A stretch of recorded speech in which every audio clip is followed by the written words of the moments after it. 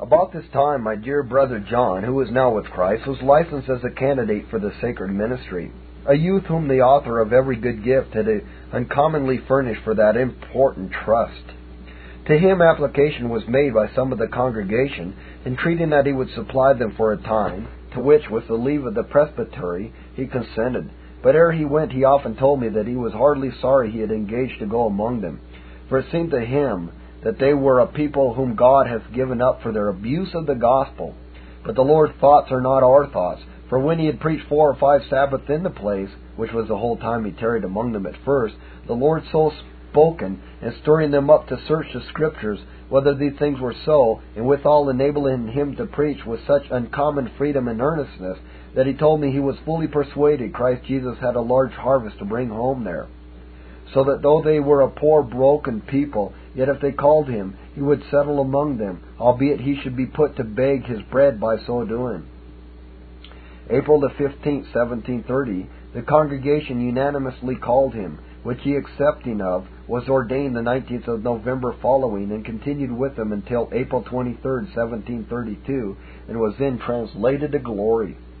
During this short time his labors were greatly blessed, so that the place of public worship was unusually crowded with people of all ranks, and they seemed to hear generally as for their lives, yea, such as were wont to go to those places for their diversion, to hear news or speak to their tradesmen and so on, even on the Lord's Day, as they themselves have since confessed were taken in the gospel net.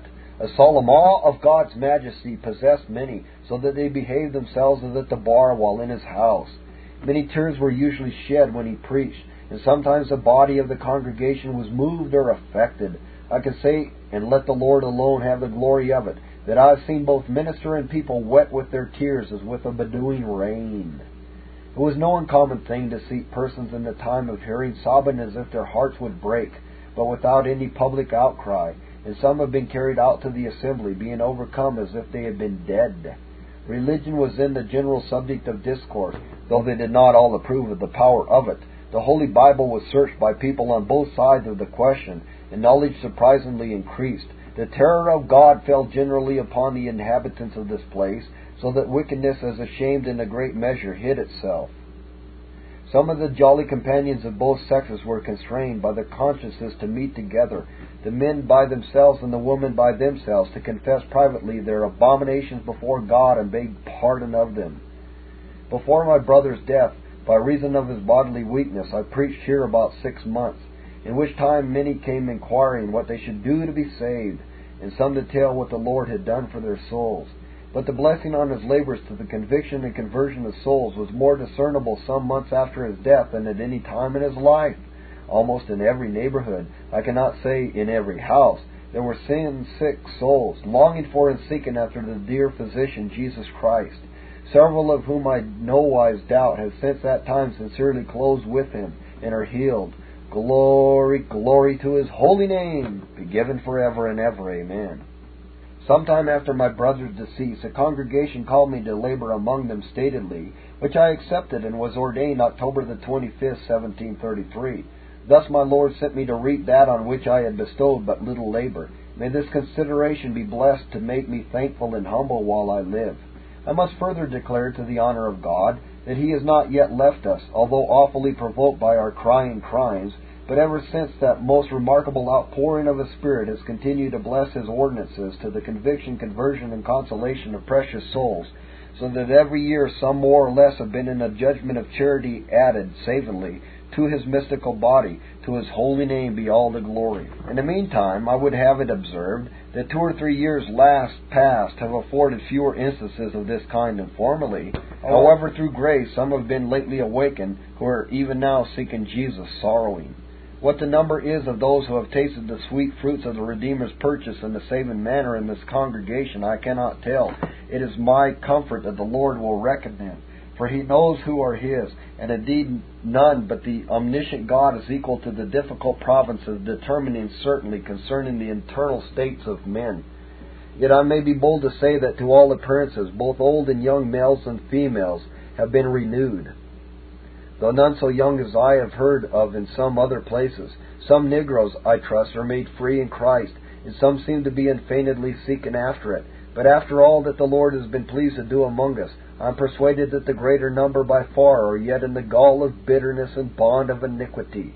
This makes me sometimes ready to wish that I had in the wilderness a lodging place of a wayfaring man, that I might leave my people and go from them, or rather that my head were waters and mine eyes a fountain of tears, that I might weep day and night for them. Such as have been converted were every one of them prepared for it by a sharp law work of conviction, and discovering to them in a heart-affecting manner their sinfulness both by nature and practice, as well as their liableness to damnation for their original actual transgressions.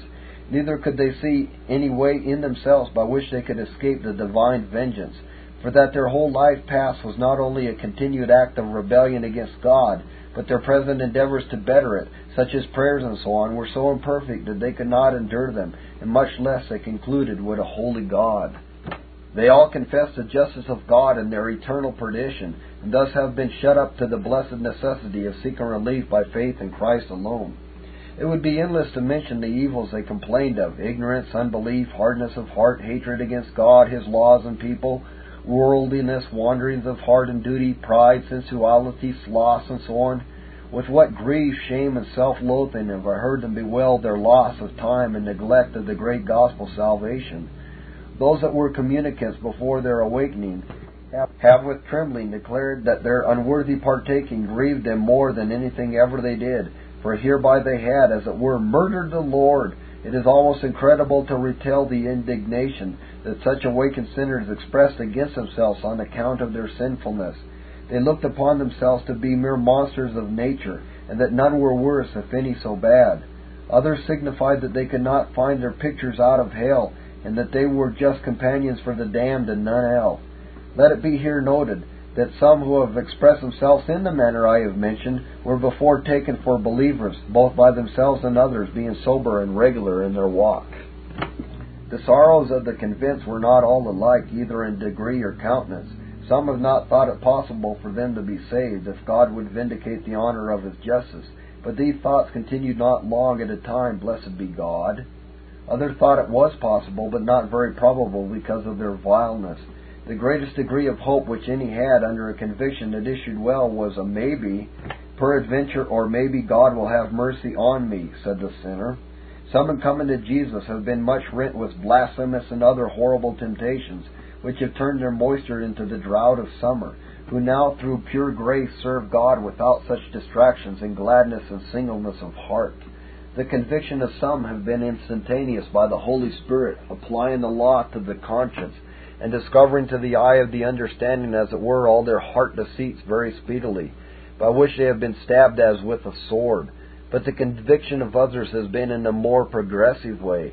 They have had discovered to them one abomination after another in life, and from thence were led to behold a fountain of all corruption in the heart, and thus they constrained to despair of life by the law, and consequently to flee to Jesus as the only door of hope, and so rest entirely on His merits for salvation. After the aforesaid sorrowful exercises, such as were reconciled to God have been blessed with the spirit of adoption, enabling them to cry, Abba, Father. But some have had greater degrees of consolations than others, in proportion to the clearness of the evidences of their sonship. The Lord has drawn some out of the horrible pit of distress and darkness, and brought them into the light of His countenance. He has filled their hearts with joy and their mouths with praises. He has given them the full assurance of faith. Others have been brought to peace in believing, but have not had so great a plurality of joy. Yet they go on in a religious course, trusting in the Lord. The way they have been comforted, if these are by the application of some particular promise of Scripture, or by a soul-affecting view of the way of salvation by Christ, is free without money and without price. They were enabled to behold the valuable mercies of the covenant of grace, freely tendered to the vilest transgressors that were poor in their own eyes, sin, sick, weary, and wounded, together with the ability and willingness of the Lord Jesus to relieve them from all the evils they either feared or felt. With this way of salvation their souls were well pleased, and thereupon have ventured their case into His hands, expecting help from Him only, who has given them both peace and rest. He filled some of them with joy unspeakable and full of glory. I remember not of any that received their first comforts otherwise. Some few have received their confidence in God ever since, without any considerable questionings of their state, although they tasted the comforts of it. But the most by far have questioned all and doubted it was a delusion. This, I suppose, is generally owing to the remains of corruption, which blot the evidences of grace in a good man, so that they can hardly read them, and particularly to the awful sin of unbelief, together with the prevalence of a legal spirit. But however distressing it is to them to feel their imperfection, it helps to persuade me that they are regenerate, else it would not be so. Sin would not be their chief burden in a general way. However, our Lord, who comforts those that are cast down, even the wonderful Counselor, teaches them that He not only saves those who have been sinners before conversion, but even such as after it find a law in their members, warn against the law of their minds, which too often causes them to do the things they would not. And He enables them to reflect upon what they have and do daily experience, and compare it with the evidences of grace in the Word of God. The blessed God does likewise give them renewed taste of His love, even after missteps, and thus they are established in faith and hope, so that they have a prevailing persuasion of their interest in Christ, except it be in times of desertion and temptation, with which some are more exercised than others for reasons best known to a sovereign God. Doubtless, sir, you will desire to know what effects this work produces on the minds and manners of its subjects. I answer, they are not only made to know, but heartily to approve of the great doctrines of the gospel, which they were before either ignorant of or averse to, at least some of them, so that they do harmonize sweetly in exalting free, special, and sovereign grace through the Redeemer Jesus Christ, being willing to glory only in the Lord, who has loved them and given Himself for them, and offering them the sacrifice of a sweet-smelling savor. I cannot express with what satisfaction I have heard some speak of the new covenant method of salvation. They have spoken with such affection and clearness, as I have thought was sufficient to convince an atheist that the Lord was their teacher. The alteration in some from almost gross ignorance to such clear gospel light, and in others from such corrupt principles as the Papists and Quakers hold, to the belief and acknowledgment of the truth, none but He that made the understanding could effect. They approve of the law of God after the inward man as wholly just and good, and prize it above gold. They judge it their duty as well as privilege to wait on God and all the ordinances of His institution, although they expect to merit nothing thereby. A reverence for God's commanding authority and gratitude for His love conspire to incite and constrain them to a willing and feigned universal and unfainting obedience to His laws. Yet they declare that in everything they come sadly short of what they ought to do, and bitterly bewail their defects. But blessed be God, they are not discouraged in their endeavors to reach forward, if by any means they may apprehend that for which they are apprehended of God. And in all things they acknowledge that they ought to look to Jesus as the author and finisher of faith, whose alone it is to work all good in them and for them, to whom be glory forever. They are not unmolested in their way by enemies, both from within and from without. Yet they profess that their comforts which they receive do more than compensate all their labor, were there no good to be expected hereafter. They have not all made alike proficiency in the Christian course, neither are they all equal in religious endeavors, nor any at all times alike lively. They are sometimes obstructed in their religious progress by coldness and deadness, but this the blessed Jesus removes at times by the influence of His Holy Spirit. Then their hearts are enlarged, and they run the sweet ways of God's commandments with alacrity and delight. They love all such as they have reason to think from their principles, experience, and practice are truly godly, though they differ from them in sentiment and lesser saying, and look on them to be the excellent of the earth. They rejoice in Zion's prosperity, glorifying God on that account, and feel a sympathy in her sorrows. They do prefer one another before themselves in love, except under temptation, which they are ready to confess and bewail when they are themselves generally accounting that they are the meanest of the family of God, and unworthy of the blessing, yea, the most so of any living, all things considered. In a word, the sapless formalist has become spiritual in his conversation. The proud and haughty are made humble and affable. The wanton and vile, sober in temperament. The swearer honors that venerable name he was wont to profane, and blesses instead of cursing. The Sabbath breaker is brought to be a strict observer of holy time. The worldly now seeks treasures in the heavens. The extortioner now deals justly, and the formerly malicious forgive injuries. The prayerless are earnest and incessant in acts of devotion, and the sneak and self-seeker endeavors the advancement of God's glory and the salvation of immortal souls. Through God's mercy we have been quite free from enthusiasm. Our people have followed the holy law of God, the sure word of prophecy, and not the impulses of their own minds. There have not been, that I know of among us, any visions except such as are by faith, namely clear and affecting views of the new and living way to the Father through His dear Son, Jesus Christ, nor any revelations but what have been long since written in the sacred volume. It may not be amiss to inform you that many who have been awakened and seem for a time to set out for Zion are turned back. Yea, of those who have been esteemed converts, some have made shipwreck of faith and a good conscience. Though glory to God, there have not been many such, yet some of them who have thus awfully apostatized were highly esteemed in the church. By this our good and gracious God has given check to too high an esteem of our own judgment concerning the spiritual states of others, an evil which is too common among young converts, and awfully warned all that think they stand to take heed lest they fall. Many I have cause to fear have been hardened in their impieties and unreasonable prejudices against vital religion by the backsliding of some professors. Woe to the world because of offenses! But in the meantime, blessed be God. Wisdom is and will be justified of her children.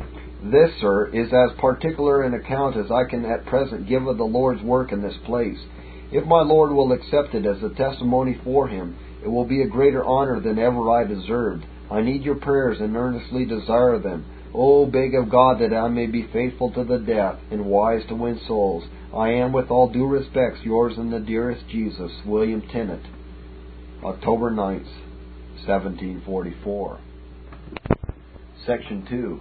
Of the remarkable revival at Northampton in 1734, which began with such things as Sabbath sanctification, religious meetings among the young people, and the preaching of justification by faith alone. The concern appears in other towns and villages of Hampshire, and in several towns in Connecticut.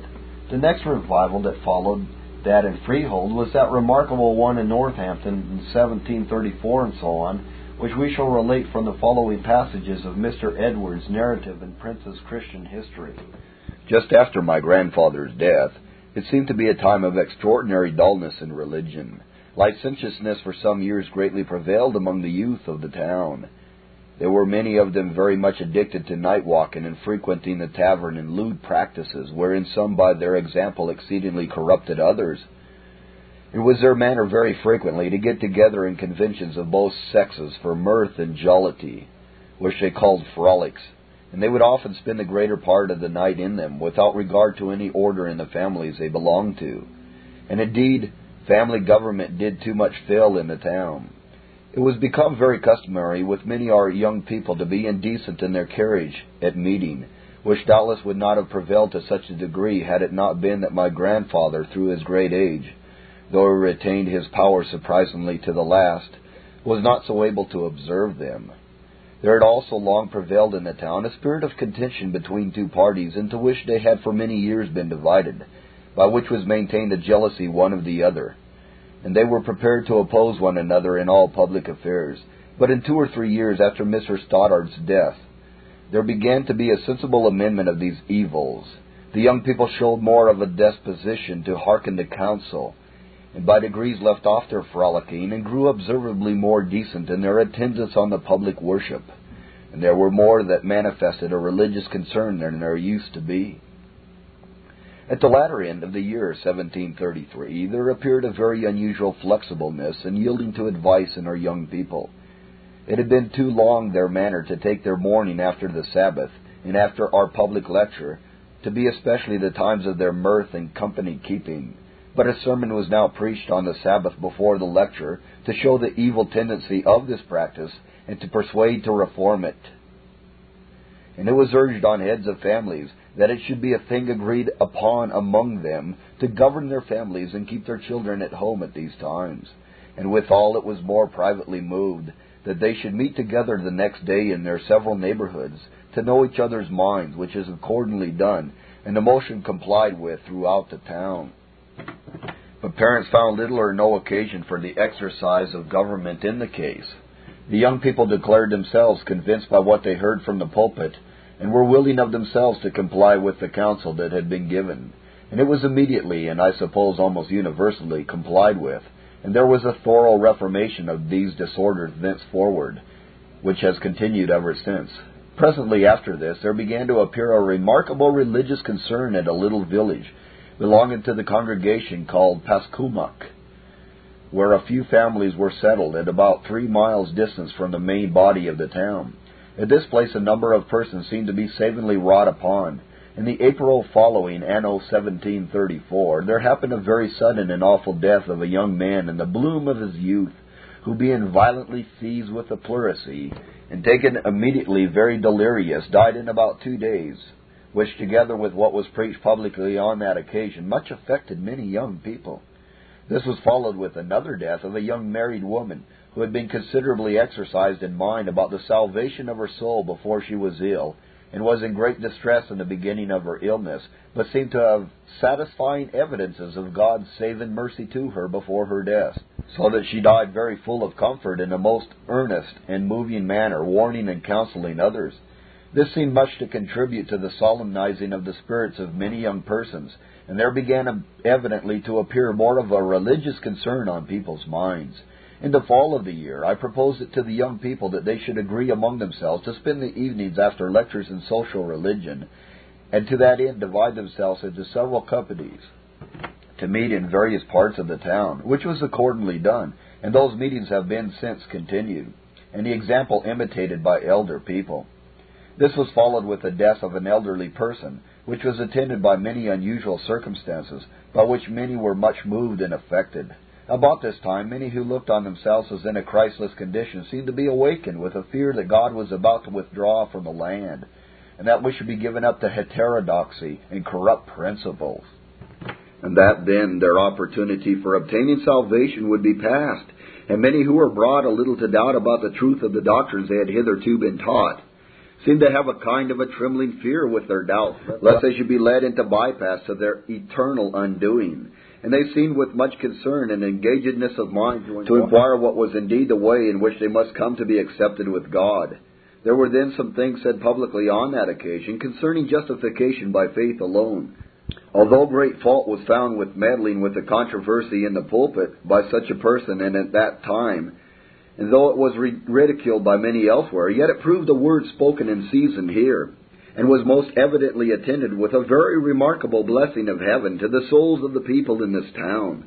They received thence a general satisfaction with respect to the main thing in question, which they had been in trembling doubts and concern about, and their minds were engaged the more earnestly to seek that they might come to be accepted of God and saved in the way of the gospel, which had been made evident to them to be the true and only way. And then it was in the latter part of December that the Spirit of God began extraordinarily to set in and wonderfully to work amongst us. And there were very suddenly, one after another, 5 or 6 persons who were to all appearances savingly converted, and some of them wrought upon in a very remarkable manner. Particularly, I was surprised with the relation of a young woman who had been one of the greatest company keepers in the whole town. When she came to me, I had never heard that she was become in any wise serious, but by the conversation I then had with her, it appeared to me that what she gave an account of was a glorious work of God's infinite power and sovereign grace, and that God had given her a new heart, truly broken and sanctified. I could not then doubt of it, and have seen much in my acquaintance with her since to confirm it. Though the work was glorious, yet it was filled with concern about the effect it might have upon others.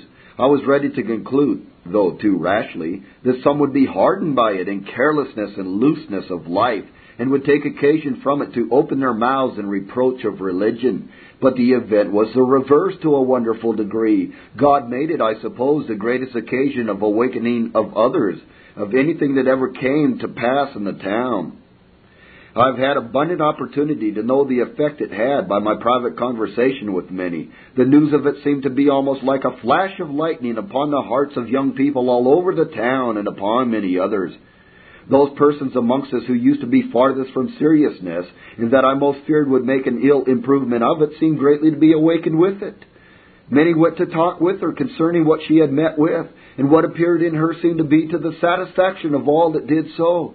Presently upon this, a great and earnest concern about the great things of religion in the eternal world became universal in all parts of the town, and among persons of all ages. The noise among the dried bones waxed louder and louder. All other talk but about spiritual and eternal things was soon thrown by. All the conversation in all companies and upon all occasions was upon these things only, unless so much as was necessary for the people carrying on their secular business. Other discourse than of the things of religion would scarcely be tolerated in any company. The minds of people were wonderfully taken off from the world. It was treated amongst us as a thing of very little consequence. They seemed to follow their worldly business more as a part of their duty than from any disposition they had to it. The temptation now seemed to lie on that hand to neglect worldly affairs too much, and to spend too much time in the immediate exercise of religion, which thing was exceedingly misrepresented by reports that were spread in distant parts of the land, as though the people here had wholly thrown all worldly business, and betook themselves entirely to reading and praying and such like religious exercises. But although people did not ordinarily neglect their worldly business, yet there then was the reverse of what commonly is. Religion was all sorts the great concern, and the world was a thing only by the by. The only thing in their view was to get the kingdom of heaven, and everyone appeared pressing into it. The engagedness of their hearts in this great concern could not be hid. It appeared in their very countenances. It then was a dreadful thing amongst us to lie out of Christ, in danger every day of dropping into hell.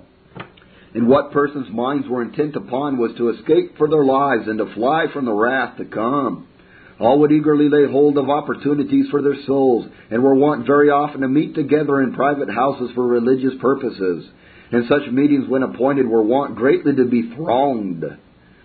There was scarcely a single person in the town, either old or young, that was left unconcerned about the great things of the eternal world.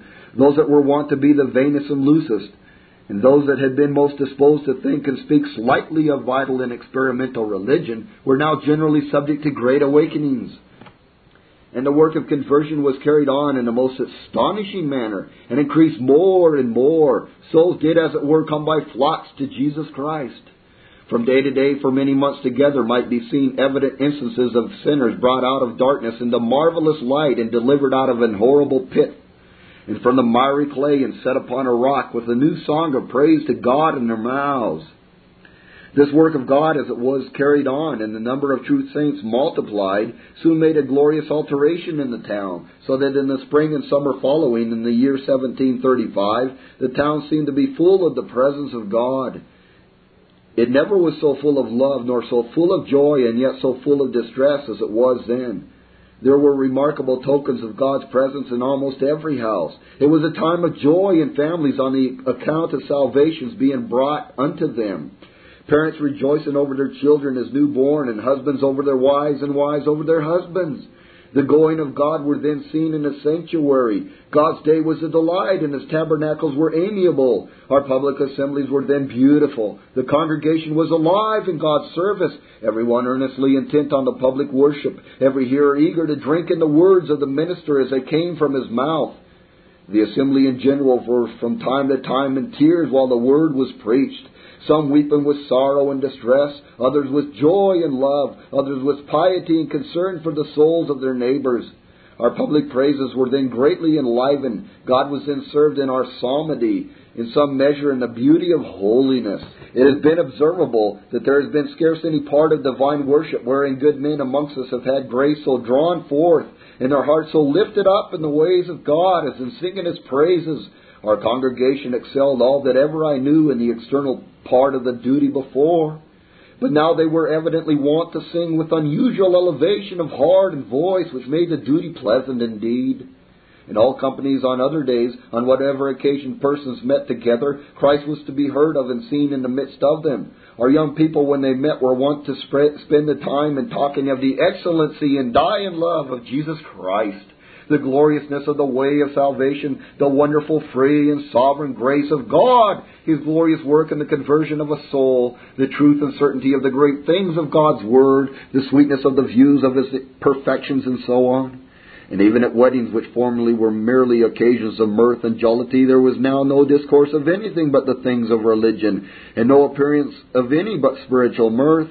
Those among us that had been formerly converted were greatly enlivened and renewed with fresh and extraordinary incomes of the Spirit of God, though some much more than others according to the measure of the gift of Christ. Many that before had labored under difficulties about their own state had now their doubts removed by more satisfying experience and more clear discoveries of God's love. When this work first appeared and was so extraordinarily carried on amongst us in the winter, others round about us seemed not to know what to make of it. And there were many that scoffed at and ridiculed it, and some compared what we called conversion to certain distempers. But it was very observable of many that occasionally came amongst us from abroad with disregardful hearts, that what they saw here cured them of such a temper of mind. Strangers were generally surprised to find things so much beyond what they had heard, and were wont to tell others that the state of the town could not be conceived of by those that had not seen it. The notice that was taken of it by the people that came to town on occasion of the court that sat here in the beginning of March was very observable, and those that came from the neighborhood to our public lectures were for the most part remarkably affected.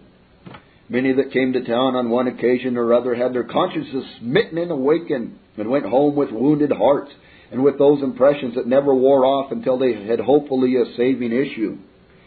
And those that before had serious thoughts had their awakenings and convictions greatly increased. And there were many instances of persons that came from abroad on visits or on business that had not long been here before to all appearance they were savingly wrought upon, and partook of that shower of divine blessing that God rained down here, and went home rejoicing until at length the same work began evidently to appear and prevail in several other towns in the county. In the month of March, the people in South Hadley began to be seized with deep concern about the things of religion, which very soon became universal, and the work of God has been very wonderful there, not much if anything short of what it has been here, in proportion to the largeness of the place. About the same time it began to break forth in the west part of Suffolk, where it has also been very great. And it soon spread into all parts of the town, and next appeared at Sunderland, and soon overspread the town, and I believe was for a season not less remarkable than it was here. About the same time it began to appear in a part of Deerfield called Green River, and afterwards filled the town, and there has been a glorious work there. It began also to be manifest in the south part of Hatfield in a place called the Hill, and after that the whole town in the second week of April seemed to be seized as it were at once with concern about the things of religion. And the work of God has been great there. There has been also a very general awakening at West Springfield and Long Meadow, and in Enfield. There was for a time no small concern amongst some that before had been very loose persons. About the same time that this appeared at Enfield, Mr. Bull of Westfield informed me that there had been a great alteration there, and that more had been done in 1 week there than in 7 years before. Something of this work likewise appeared in the first precinct in Springfield, principally in the north and south extremes of the parish. And in Hadley, Old Town, there gradually appeared so much of a work of God on souls as at another time would have been thought worthy of much notice.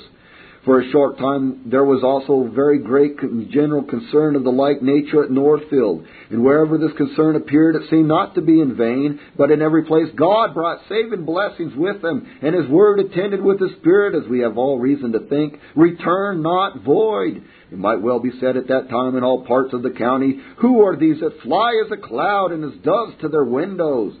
And what other towns heard of and found in this was a great means of awakening them. So our hearing of such a swift and extraordinary propagation and extent of this work did doubtless for a time serve to uphold the work amongst us. The continual news kept alive the talk of religion, and did greatly quicken and rejoice the hearts of God's people, and much to awaken those that looked on themselves as still left behind, and made them the more earnest that they also might share in the great blessing that others had obtained.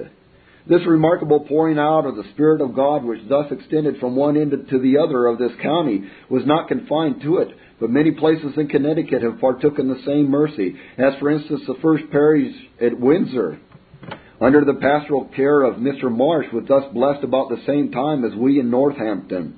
While we had no knowledge of each other's circumstances, there has been a very great ingathering of souls to Christ in that place.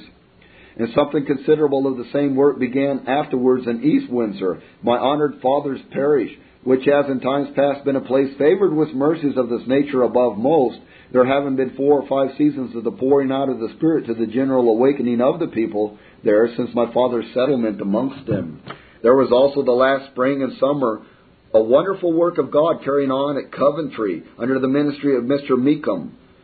I had an opportunity to converse with some of the Coventry people, who gave me a very remarkable account of the surprising change that appeared in the most rude and vicious persons there. The like was also very great at the same time in a part of Lebanon called the Crank, where Mr. Wheelock, a young gentleman, is lately settled. And there has been much of the same at Durham under the ministry of Mr. Chauncey, and to appearance no small in gathering of souls there, and likewise amongst many of the young people in the first precinct at Stratford, under the ministry of Mr. Gould, where the work was much promoted by the remarkable conversion of a young woman that had been a great company keeper as it was here. Something of this work appeared in several other towns in those parts, as I was informed when I was there the last fall. And we have since been acquainted with something very remarkable of this nature at another parish in Stratford called Ripton, under the pastoral care of Mr. Mills. And there was a considerable revival of religion last summer at New Haven, Old Town, as I was once and again informed by Mr. Noyes, the minister there, and by others, and by a letter which I very lately received from Mr. Noyes, and also by information we have had otherwise, this flourishing of religion still continues and is lately much increased. Mr. Noyes writes that many this summer have been added to the church, and particularly mentions several young persons that belong to the principal families of the town. There has been a degree of the same work at a part of Guildford, and a very considerable at Mansfield, under the ministry of Mr. Eleazar Williams, and an unusual religious concern at Tolland, and something of it at Hebron and Bolton. There was also no small effusion of the Spirit of God in the North Parish at Preston, in the eastern part of Connecticut, which I was informed of, and saw something of it when I was the last autumn at that house, and in the congregation of Mr. Lord, the minister there, who with Mr. Owen of Groton came up hither in May the last year on purpose to see the work of God here, and having heard various and contradictory accounts of it, were careful when they were here to inform and satisfy themselves, and to that end particularly converse with many of our people, which they declared to be entirely to their satisfaction, and that the one half had not been told them, nor could be told them. Mr. Lord told me that when he got home he informed his congregation of what he had seen, and that they were greatly affected with it, and that it proved the beginning of the same work among them, which prevailed till there was a general awakening in many instances of persons who seemed to be remarkably converted. I also have lately heard that there has been something of the same work at Woodbury. This seems to have been a very extraordinary dispensation of providence. God has in many respects gone out of and much beyond his usual and ordinary way.